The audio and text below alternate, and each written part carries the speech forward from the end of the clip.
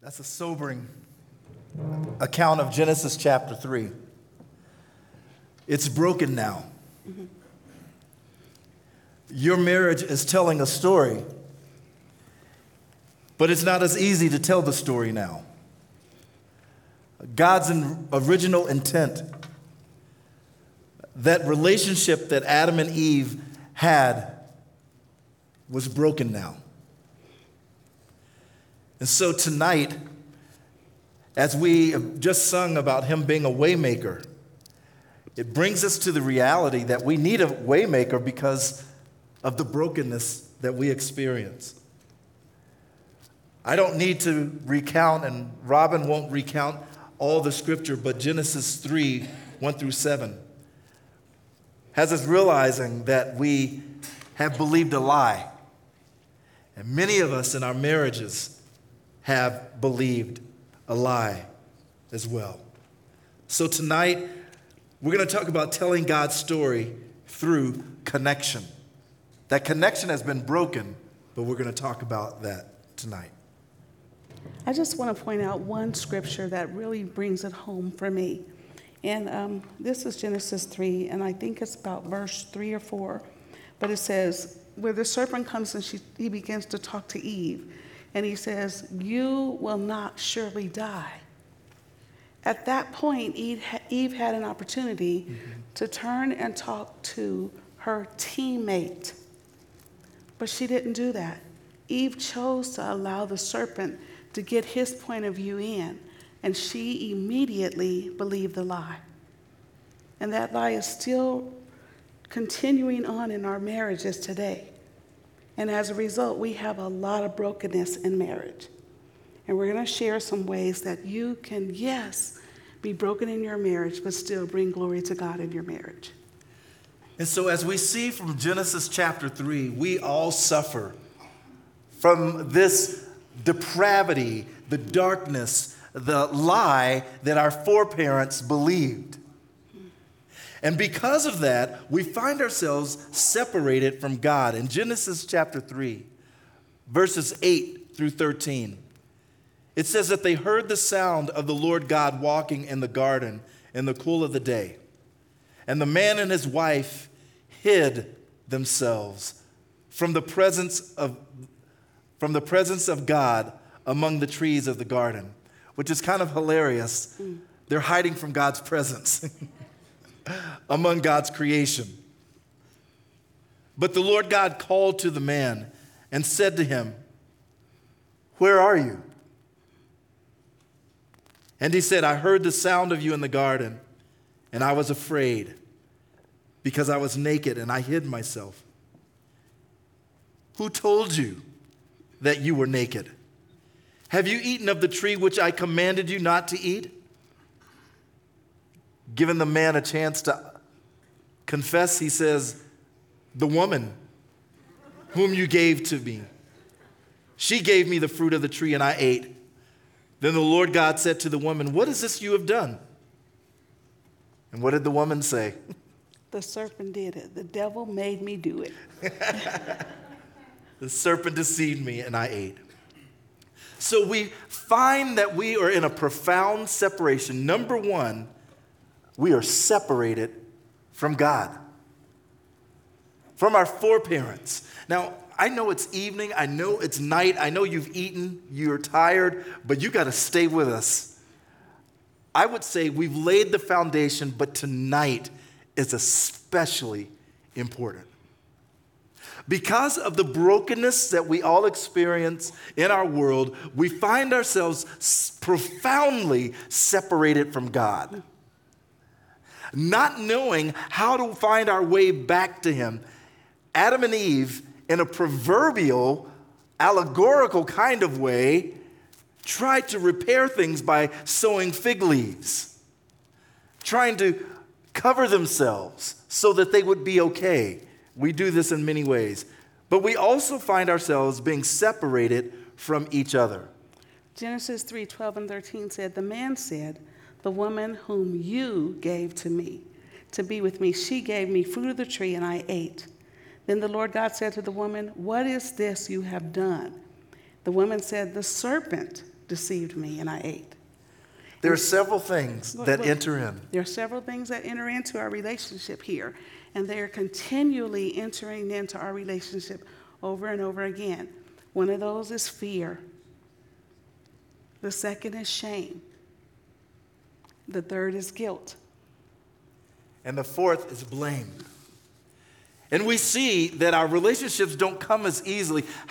There might be a few of you in your relationship with your spouse is just easy.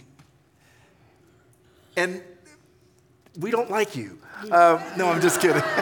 And if he asks you to raise your hand, every hand needs to go up so that your spouse likes you when you get back to the room. But yes. But honestly, a lot of our relationships, they're not bad, but they're hard. They're hard. And what has brought the difficulty is fear. One, Adam and Eve hid themselves because they were afraid.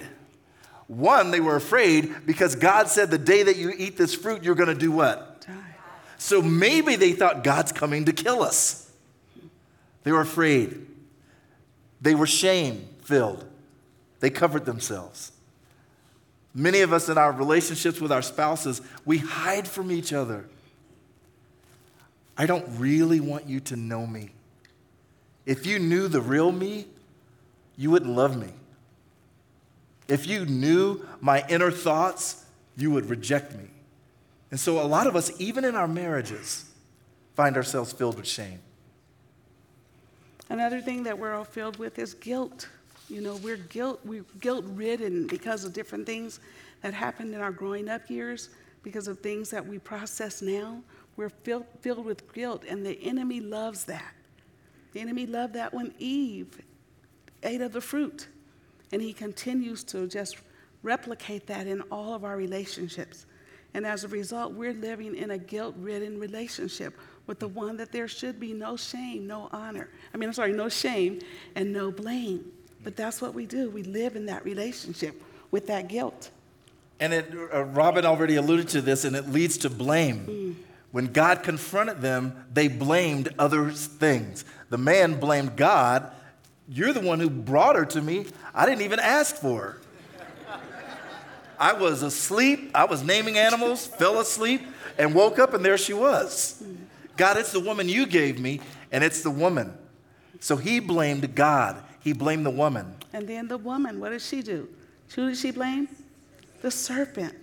I don't see there's not another person I can blame, but that thing that slithers around on the floor, or maybe wasn't slithering then, but that thing did it to me.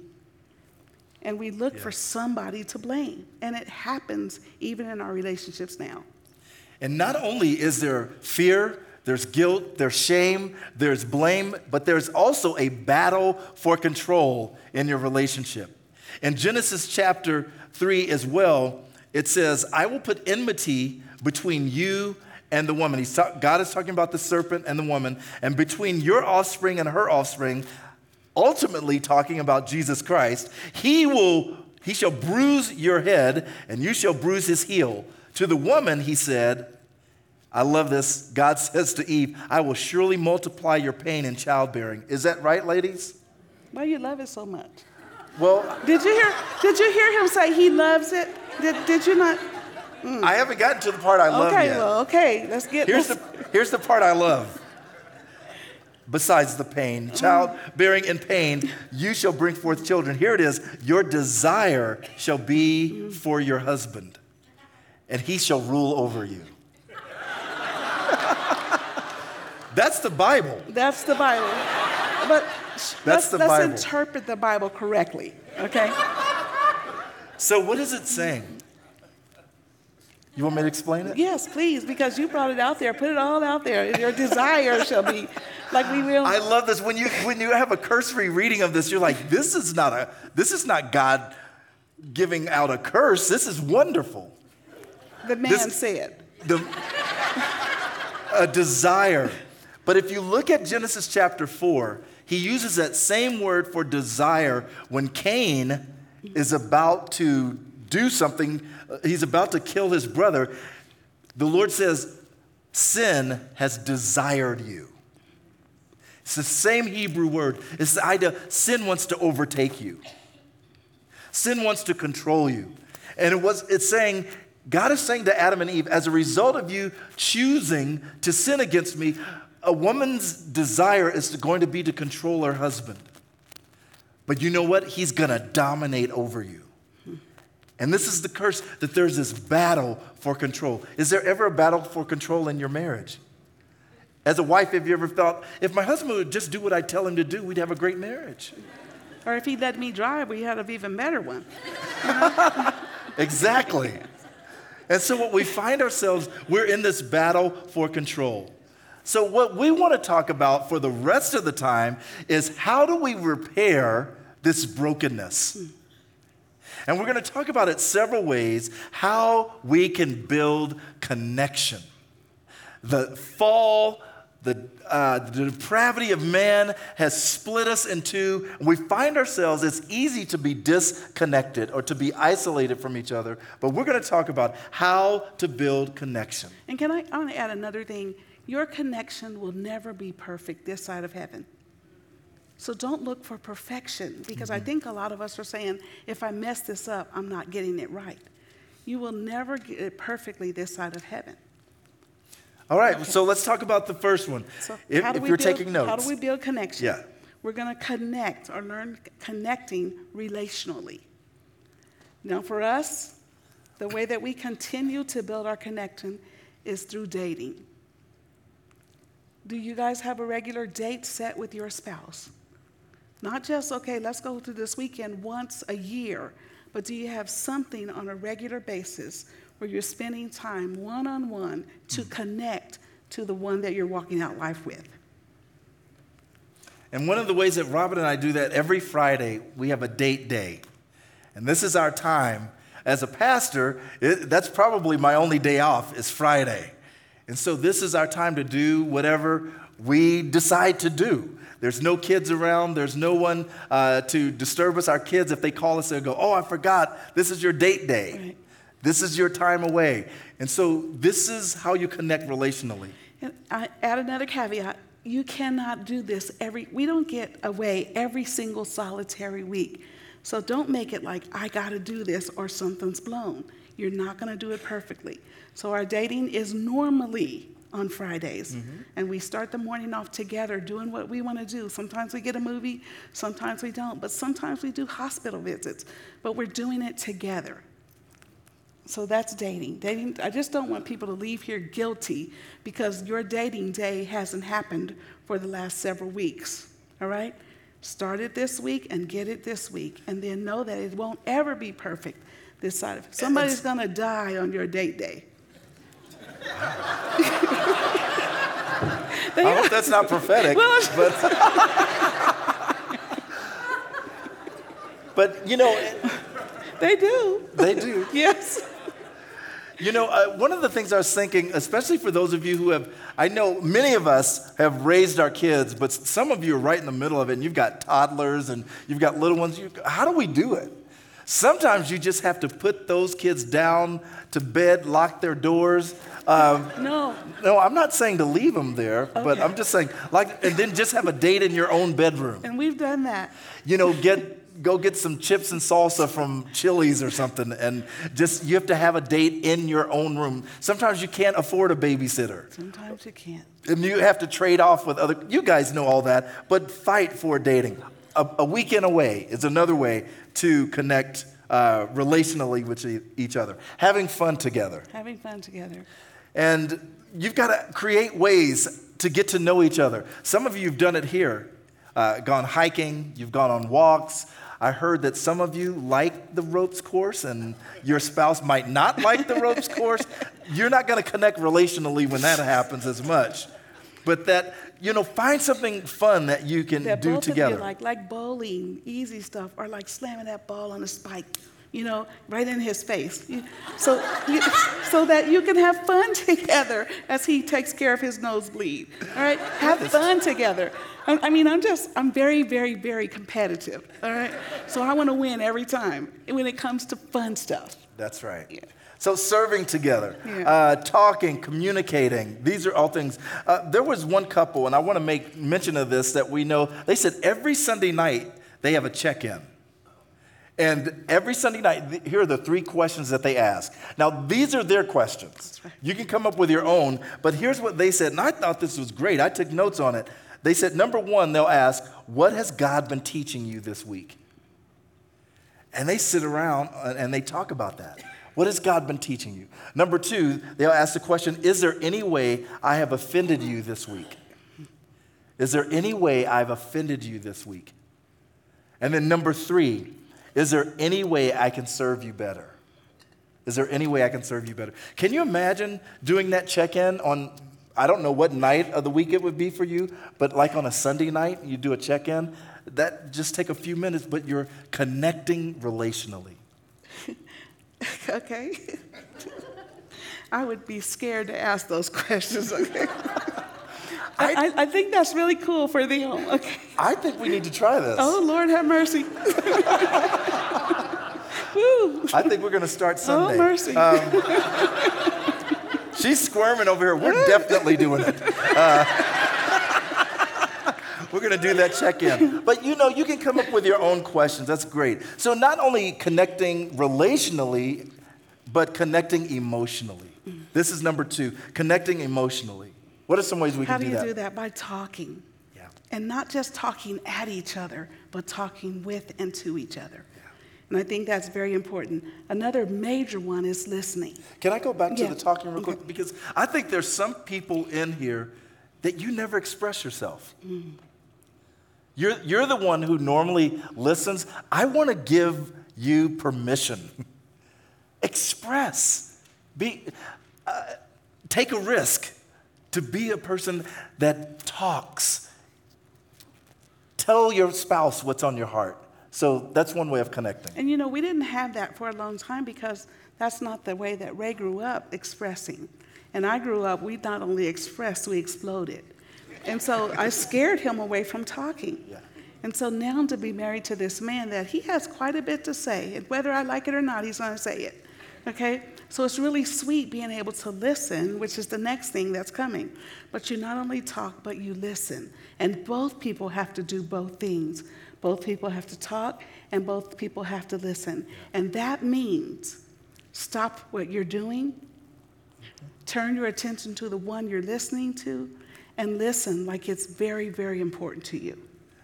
And to be able to listen without being defensive, that's so hard. Because you want to say, well, that's not true. We went out on a date 2 years ago, But to really listen to the person's heart, it's not about the nail. We just saw that video. To be able to listen without trying to fix it.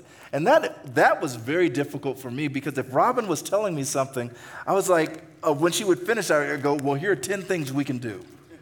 She was like, you didn't hear me. I said, I heard you. She said, no, you didn't hear me. I said, Rob, I heard you. But here's what we need to do. And realizing it's not always about fixing it. That's right. But being able to connect with your spouse's heart is so important. So talking, listening. Another thing is being very transparent. And it's easy for us to say, oh, the weather's this way, and this is, how are you doing? Fine. How's work? Fine. How's this? We need to be transparent. I am sure that work every day is not fine. And you have a teammate in your house that is willing and able to pray for you. But they can't pray for you if everything's fine. And so be very transparent. This is the one that you can be naked and not ashamed. So be transparent in your interaction. And I would say this, and we have another point, not just transparency, but honesty. But you've also got to allow your spouse to be transparent. Not to judge them or to look down on them. I have found so many couples, one person is afraid to really disclose who they are because they know they'll be taunted or it'll be used against them later. And we've got to realize that that displeases God when we use something as a weapon against someone when they've shared their heart. And so as a spouse, that's how you connect emotionally, to be transparent. We're going to share more about that in just a moment. And encouragement. I love that. Yeah. Robin does a great job. She's such an encourager. And that's just her gift. She's able to do that. She's quick-witted. and quick-tongued, but in a good way. Okay, see, That's what I'm say saying. that first. Yes, she is. And the encouragement that she brings, she is truly a cheerleader. Okay, so we now know that we're going to connect relationally, we're going to connect emotionally, and the next thing that we're going to do is connect physically.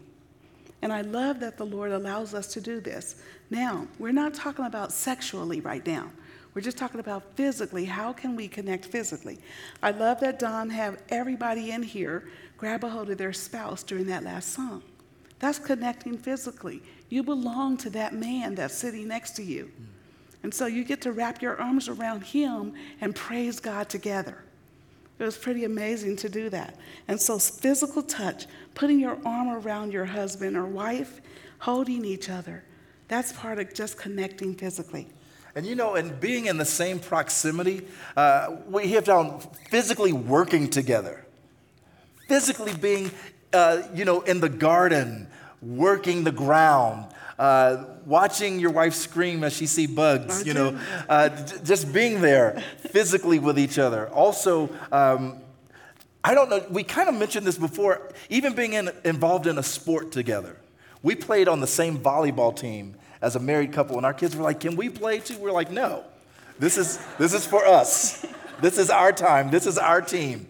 And it can lead to other things as well. But I love just that physical touch in that way. And so another way to connect physically is non-sexual touch. Right. Non-sexual touch. So it's important that you're able to grab his hand. Don't go too low. Just grab his hand, and just hold on to him. It's important. I think that it's important that if you see that your husband has food or the little white spit that Ray gets in the corner of his, I just get to touch him physically so that he doesn't look bad, because this is my man. Okay? You don't want your man looking bad. Okay, ladies? Is that not the truth? So you take care of him. I didn't really have that in mind on I this, know you didn't, but I am here to help make it practical. And those are practical. When they have sleep in their eyes and they're getting ready to go to the office, don't let them go out like that. Or they forgot to brush, tell them your teeth need to be brushed. It's just important that you do that. It's important that you take care of him. That's connecting physically. And it's important that you have somebody on your team that will do that for you, because a teammate won't let another teammate go out onto the field looking bad. Go on. Are you done? I think so. I love that, the part of connecting physically, and we're connecting emotionally, and we're connecting relationally. An outgrowth of that is connecting sexually.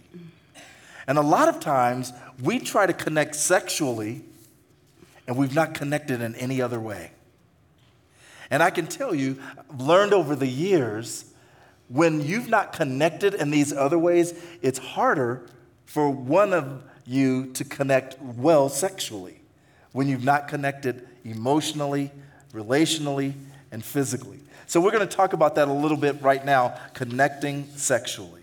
Okay, one of the things that we have to know here, and he said it the first night, is that sex was created by God. Who was sex created by? God. Sex was who? Created by whom? God. And it was designed for our good. God made it where it's mutually pleasurable. Not just for one, but for our good. And it's so amazing. We live in a sex-crazed culture. But do you know we're having sex less and less? It is, statistically, it is unbelievable how we are so into sex, but the amount of sex that people are having is less and less. And there's reasons for that. And we're not going to go into all those reasons, but I can tell you we've been discipled by the world in what sexual intimacy is like. So we've got to take back. That's right. We've got to take back our godly sex. Is that all? I heard amen over there. Our God, our Father, created sexual intimacy for our pleasure. Amen? Amen. Say it like you really mean it now. Come on. That was a little bit okay, but I think you can do much better. But that's the truth. He created this for, and sex is not a thermostat. It's a Am I saying it right? A Yeah. thermometer. So get this Yeah. mixed up. But it's a thermometer. And it's so important that you understand that God created this for his pleasure and for your pleasure. Well, not for his pleasure, right? It Maybe. brings great pleasure to God. That's right, it does. Exactly. Yeah. So, this is off script a little bit. When you realize whenever you glorify God, you're making war with the enemy. Because the enemy is all about destroying the glory of God. And so whenever you are making love, you are glorifying God. You're doing what he's designed you to do. And if you're glorifying God, you are making war with the enemy. So make war. Make war. Is that all we get on that? There's a few people that are, yes, you make war. So what we want to talk about, now we do have several things that we want to mention, and Robin said this already. A lot of people will think sex is a thermostat, that if things are going bad in the relationship, just turn up the heat. But sex is really, it just registers what's going on in the relationship. And so we're going to talk about 4 things that will really display that sex can be affected by these 4 things. Okay. And we're going to start by saying sex can be affected by your physical condition. And this is truth. Sometimes you're just so exhausted. You're like, can you just give me a few minutes to sleep? Because if you're exhausted, then you can't participate or be mutually involved in this. And one of the things I always tell Ray, when I'm exhausted and I just need a couple of hours, I will wake you up. And I'm so grateful the Lord will wake me up to wake him up. Because it's important to God. Okay, I missed all of that. We need a camera. I was just agreeing with you. That's all. But it's so important. I don't think that we realize how important it is. Sex can also be affected by your diet. I don't know, we have in our family a couple of people that are gluten intolerant, and as a result of that, it makes them feel sluggish. If you're feeling sluggish, you may not feel ready for sexual intimacy. So if that's the case, then that cuts some stuff out of your diet. And then sex can be affected by exercise or lack thereof. If you know you need to exercise to keep your everything up, then get you some exercise. And I probably shouldn't have said that like that, but you know what I mean. Sometimes everything needs to stand erect, okay? Sometimes, okay. I am so glad I am brown. Because I would be red right now. It's just it's hilarious. Yeah. And I'm gonna go on. Some other physical Please things. Some other physical things that can affect your sexual intimacy is pregnancy. I've been pregnant a few times, okay? And with my first child, I gained 50 pounds. All right? Now, I lost 35 pounds the week after a water weight, but it changed my interest in sexual intimacy. Try to lug around 50 pounds all day, you get a little fatigued. And as a result, it does affect, these are some of the things physically that can affect your sexual intimacy. And one thing that we don't talk a lot, well, I guess they talk a lot about it on television, is dysfunction. When you, erectile dysfunction, menopause, pain during intercourse, these are all things that physically can, and our bodies change as we get older. I tell you, no one ever mentioned that sex at 60 is different than sex at 20. Things don't work on command like they used to. Let's keep going. No, for other people. Don't you feel like you need an explanation? But it's just so, these are things that we don't talk about. And we find ourselves often comparing to how it used to be, but sex is very physical. Let's go on to the second one. Sex can be affected by your mental well-being when it comes to stress. If you're experiencing a lot of stress in your life, you're not going to be as interested in sex. If you're having, I know there's a wayward child, or if there's things happening on your job, or you're preoccupied with different things. Yes, and one of the biggest things that I think that a lot of us don't even realize has affected our sex life mentally is wrong information. Now, So in this true. room, how many of you guys were taught sexual intimacy is wonderful, created by God, and for your pleasure? And it's wonderful, and your parents taught you as they sat down maybe with the Bible and said, this is something God created, and we should not be ashamed of what God created. Can we get one or two hands? How many of you heard sex that way? Yeah. Now, I want you guys all to look around and see the hands that are raised. And then how many of you guys in this room heard about sex a different way? Where Maybe it may have been, oh, we're not going to do the nasty today, I mean, I can give you a whole lot of terminology for sexual intimacy. Yeah. But there's things that give you this wrong information, so you go into intimacy thinking, I can't do the nasty because I never could do it prior to this. And you haven't stamped out the wrong information with the right information.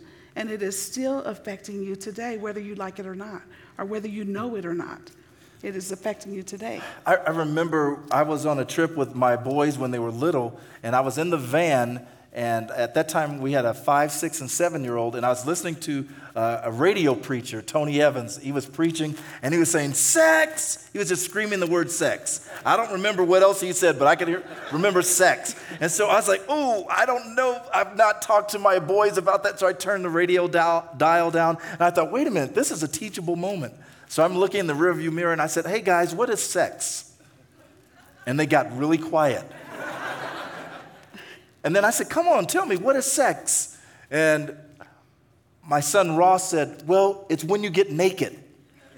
And I thought, oh, my goodness, did he see us? Was the door open? I don't know.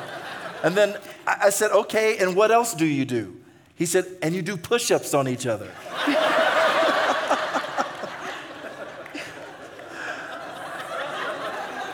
Okay. And then I never will forget, I said, Ross, where did you hear that? And he said, well, when our cousin spent the night the last week or so, he told us all about sex. And he said that he has a girlfriend and they have sex every day. And I said, that's a lie. I don't even have sex every day. I mean, it's not true. It's not true. And then I never will forget, he looked at me and he said, Daddy, is sex bad? That's how many of us grow up. We have a wrong view.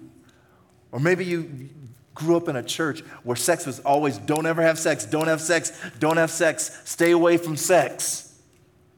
And never present it in a godly way. And we have this mental block, sex is bad.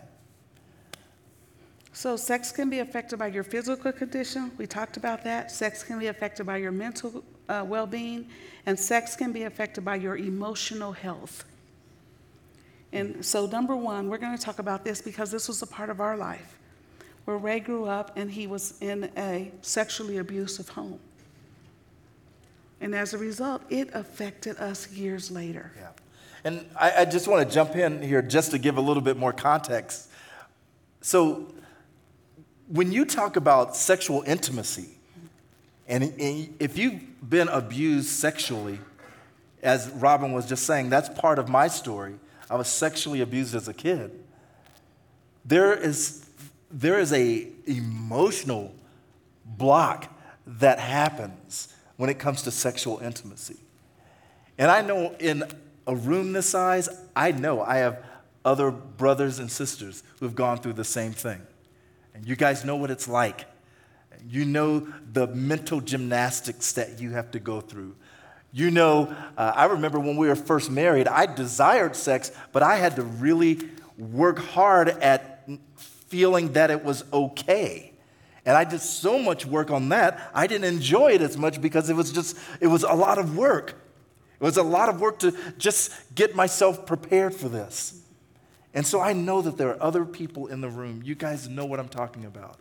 And I'm thankful for therapists to talk to. I'm thankful for books like The Wounded Heart.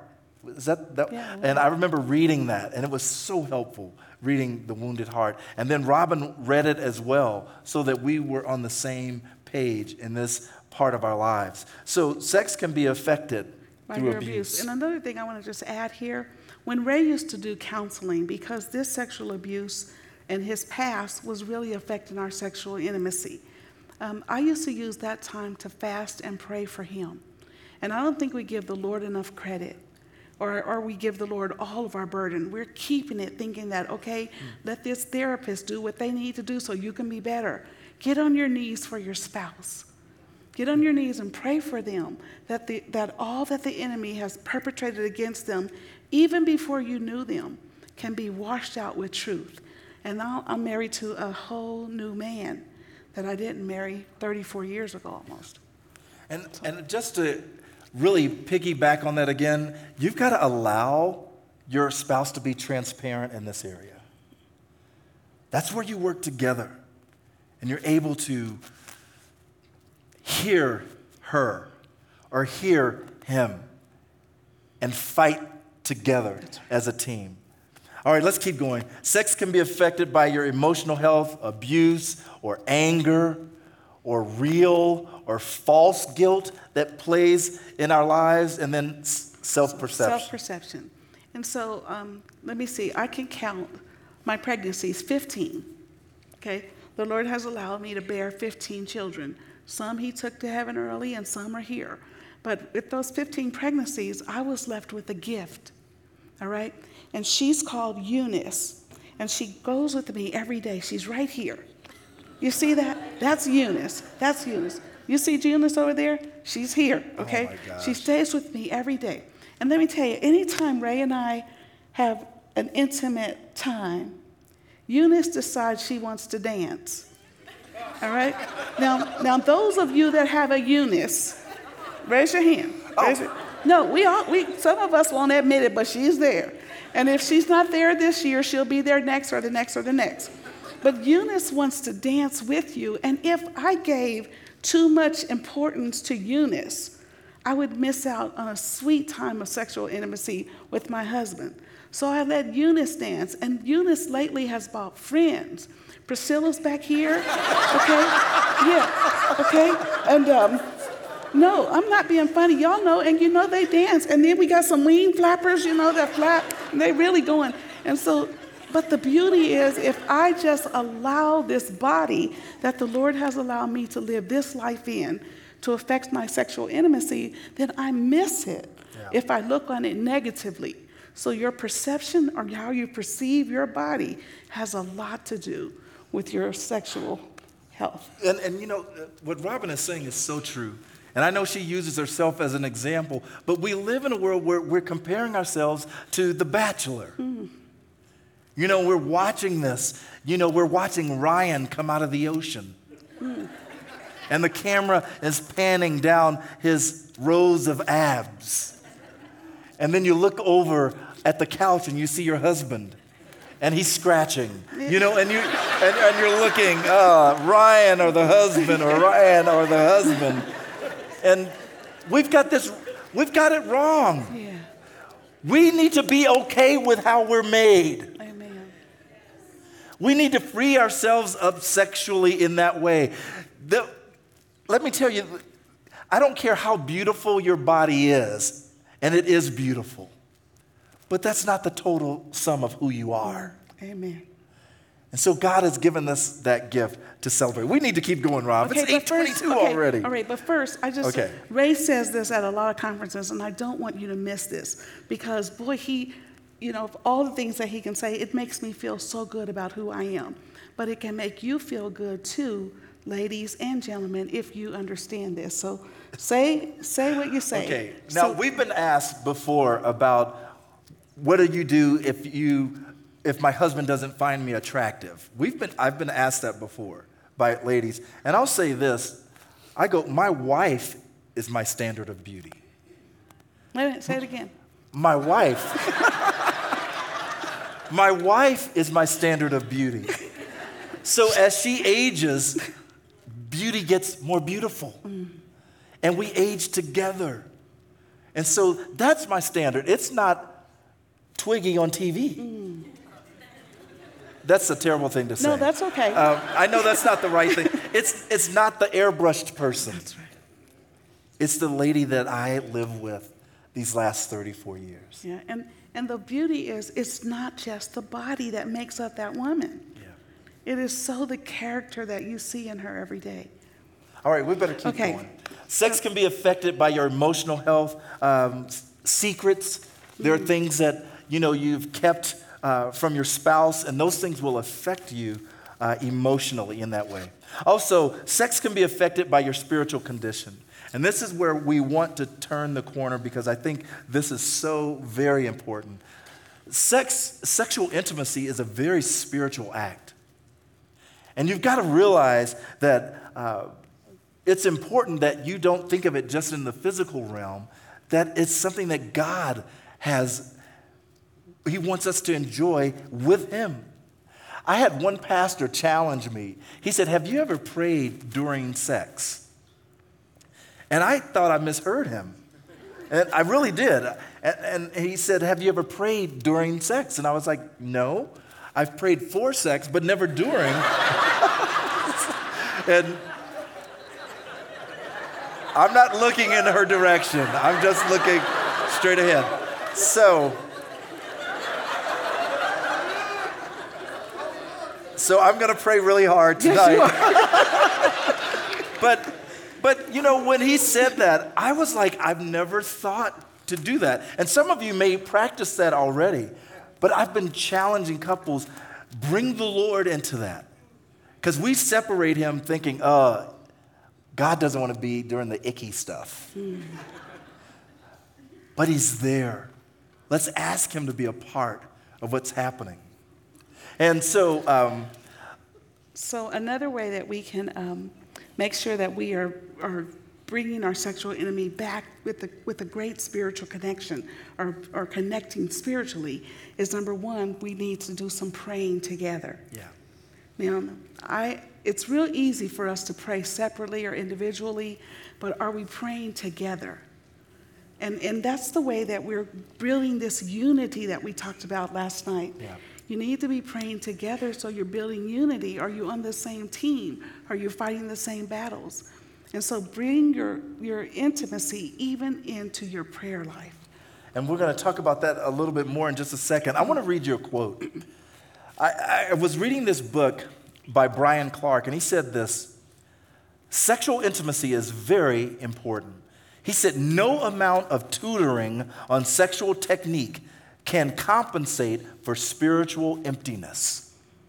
He said this: "Ignore God and sex will never be what it was meant to be."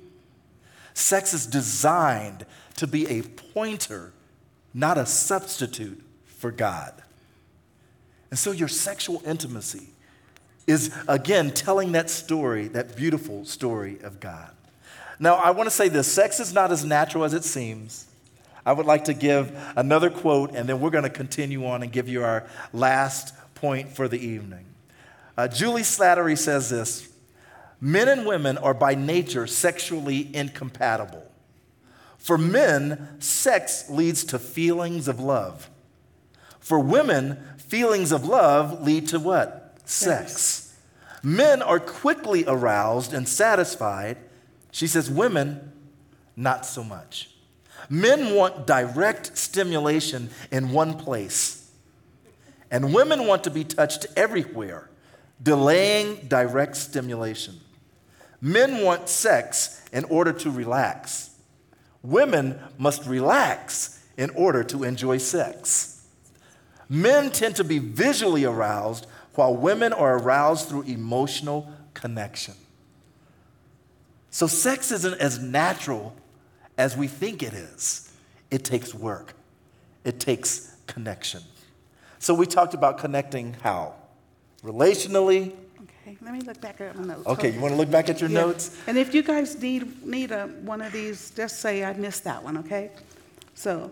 Connecting relationally, connecting emotionally, thank you. Connecting physically, connecting sexually, and lastly, we want to talk about connecting spiritually. I can tell you this, by far, this is the most important one of all. And Robin started talking about this one, connecting spiritually. And she mentioned this, praying together. You know, this is so important. We don't play, and let me just get this out there because it's hard for me to be fake because I don't live with a fake wife. We speak truth. And so I don't want to stand up here and go, oh, we pray together every night. Now, some of you do. We don't pray together every night. Now, we pray every day, but not always together. But I want to encourage you, pray together. Grab each other's hands and pray together. Pray for each other. And when Robin talked about, I didn't even know she did that for years, where she would fast and pray for me. This is important that we are connecting spiritually in this way. Mm-hmm. Another thing that you can do that would really help you connect spiritually is attend the same church. Go to church together. Yes. Because as you go to church, you get a perspective, and each one of you may have one, and you're not sharing if you hear this pastor and they hear that pastor, but you're able to share what you've heard, and you're able to say, this is what I got out of that. So go to church together, attend church together. I know that sounds really simple, but this is so important that you're able to do that together, that you're experiencing life together. Listen to podcasts together. I've got one waiting for us at home that is going to be on our screen. It's called the Being Known podcast by Dr. Kurt Thompson. I'm putting that out there because everybody needs to listen. He's a neurologist, a neuroscientist. And he talks about how we can connect with each other on deeper levels. And so I can't wait to go back and we can listen to those things together. And I'll need a dictionary, but, we can listen, and I'll be writing down the words I need to go and look up later on. But yes. I'll listen with you. Yes. And then also getting in the Word of God together. Mm-hmm. Getting in the Word of God. Reading the Bible and letting the Bible speak to us. Amen. We actually have one more point, and I think this is so important, is connecting communally. Mm. Connecting in community. Transformation never takes place in isolation. Some of you are struggling because you know what? In your pride, you're saying, I'll do it on my own. I'll fix this on my own. You need other people in your life. You need to be able to call a Larry and say, when can we come over? You need someone, you need a group of people that are going in the same direction, that will encourage you in your marriage. You need to connect communally. Well, we started out this talk, and I want to end it this way. I'm going to ask Dom to come back up because I think this is so important. When we talk about connecting, I think he's still in the room here somewhere. He's behind you. Okay, he's behind me. He's everywhere.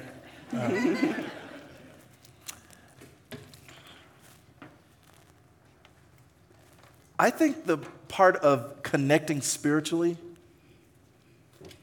is the most important thing that we could experience this weekend.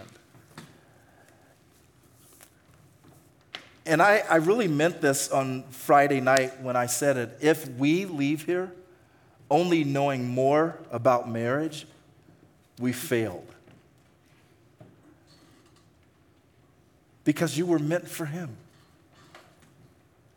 You exist for him. Your marriage is designed to point to him. And what I realized tonight, some of you may not have been living that way. And I can't help it. I as a pastor, I know I'm not your pastor, but I feel like I'm your pastor right now. I really do. I look at you and I don't see, they go to their own church. I am standing here as a pastor going, I want you to have all that God wants for you. Amen.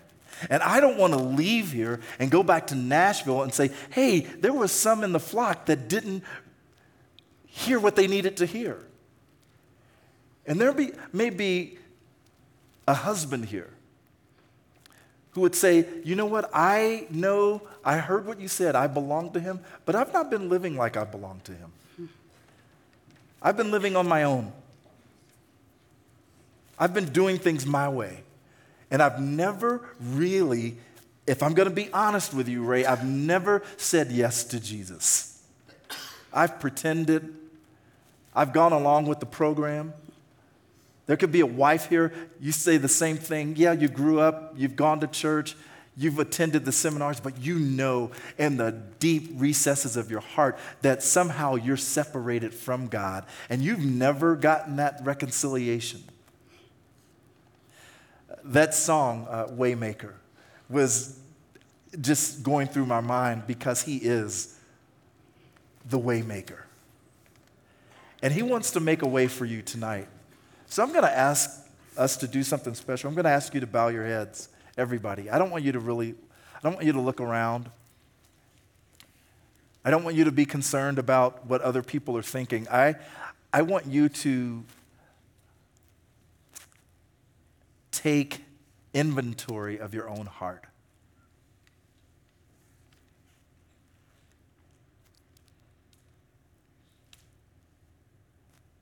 And I want you to ask yourself,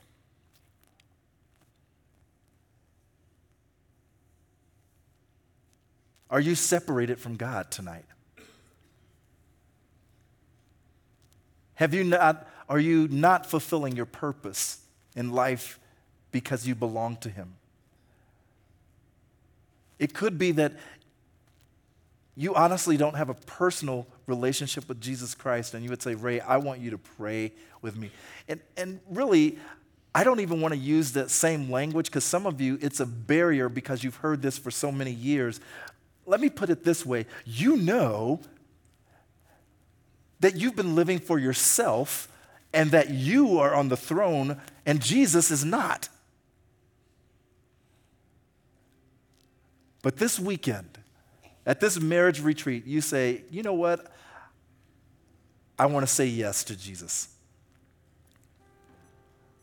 I want to say yes to Him and fulfill His purpose in my life. Is there anybody here that say, Ray, pray for me? Because I've said no to Jesus, but tonight I want to say yes to Him, to His will, to His way. Thank you. Anyone else? You say, tonight is the night. Thank you. Anyone else? I'm going to pray for you. I'm not going to ask you to do anything special, but raise your hand because I want to pray for you. Thank you. Thank you.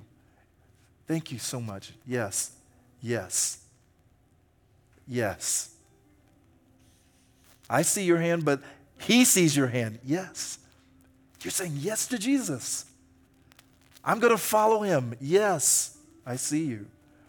I want to follow Him. I want to fulfill His purpose in my life. Father, thank you for the hands that are raised and that have been raised. You know where they are. You know what's happening in their lives. Some of them have never really given their lives to you. They've just pretended. But right now, they want to. Some, they've dethroned you. They've been living on their own. But tonight, they're saying, I want Jesus in control.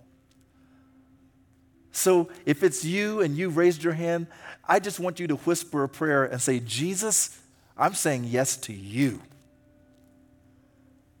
I want you to be the king, the boss, and the Lord of my life. Just tell Him. Tell Him that you're sorry for running your own life.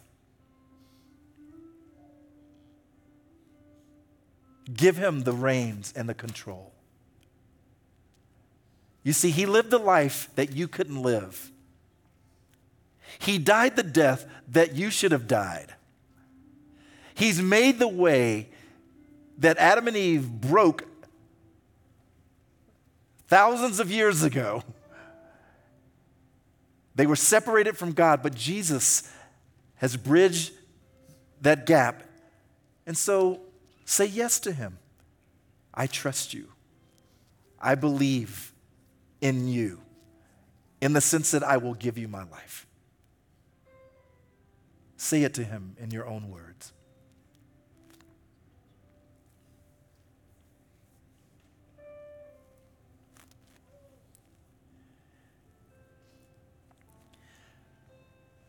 Also tonight, it could be that some of you, you've not even had a mission for your marriage. You just wanted your marriage to get better, but you've never thought about you want to tell the story of God through your marriage.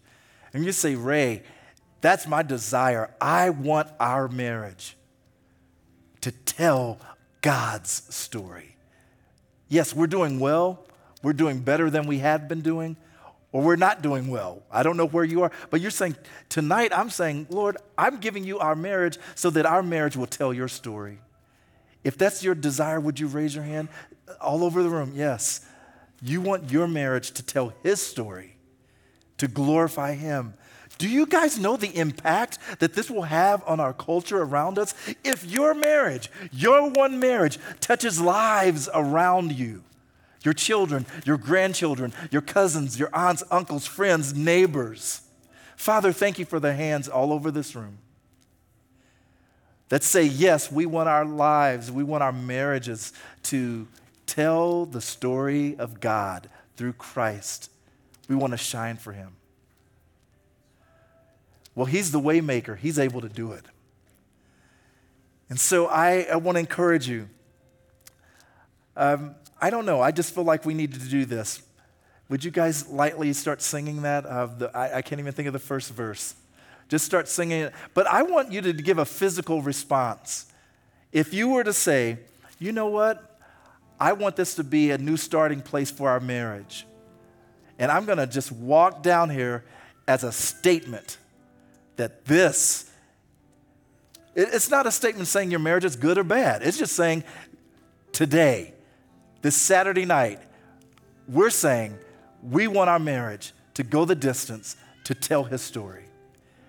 You don't have to, but if you want to, would you come down as we sing? You are here, working in this place. I worship you. You worship him in your marriage. I worship you. Yes, tell him. You are here, moving in our midst.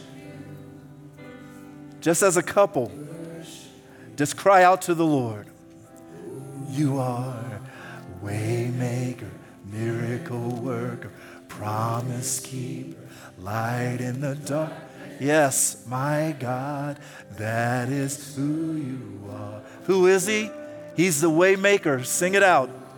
Way maker, miracle worker, promise keeper, light in the darkness. My God, that is who you are. You are here. You are here. Turning lives.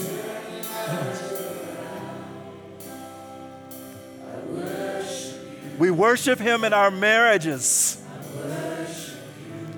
You are here. You are healing every heart. I worship you. I worship you. You are here.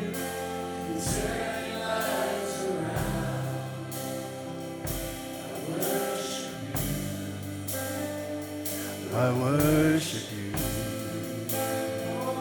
You are here, mending every heart. I worship you. Sing it out. You are the way maker. Way maker, miracle work, promise keeper, light in the darkness. That is who you are. Waymaker, miracle work, promise keeper, light in the darkness. That is who you are.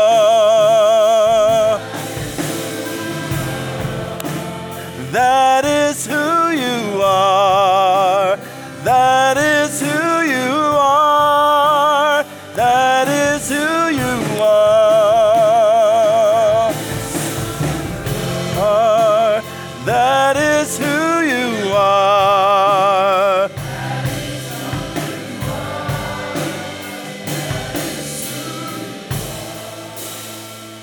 You are here, touching every heart.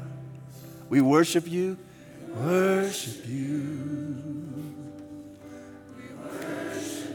You are here, healing every heart. I worship you. And let's just sing this as the last time. You are the way maker. You are way maker. You're the promise keeper, light in the darkness. My God, that is who you are. Yes, you are the way maker. Miracle, you're the promise keeper, light in the darkness. My God, that is who you are.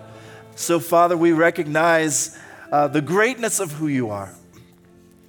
And so we have couples just standing everywhere because we recognize we can't do this on our own. And so we worship you. We don't worship ourselves. We know that we're messed up. We know that we are broken. We know that we have things seeds of destruction in our own lives. But we know that Jesus has overcome all of that. And so tonight, we offer ourselves to you. We offer our marriages as imperfect as they are. We offer ourselves to you and we say, you do your thing through us. You impact the world around us. We want to quit complaining about how terrible the world is and start being who you want us to be. So I pray that our marriages would sing, that our marriages would display, that our marriages would talk about who you are in such a way that people stand up and take notice and say, there goes God. And so you are the way maker, and we trust you. We pray all of this in Jesus' name. Amen.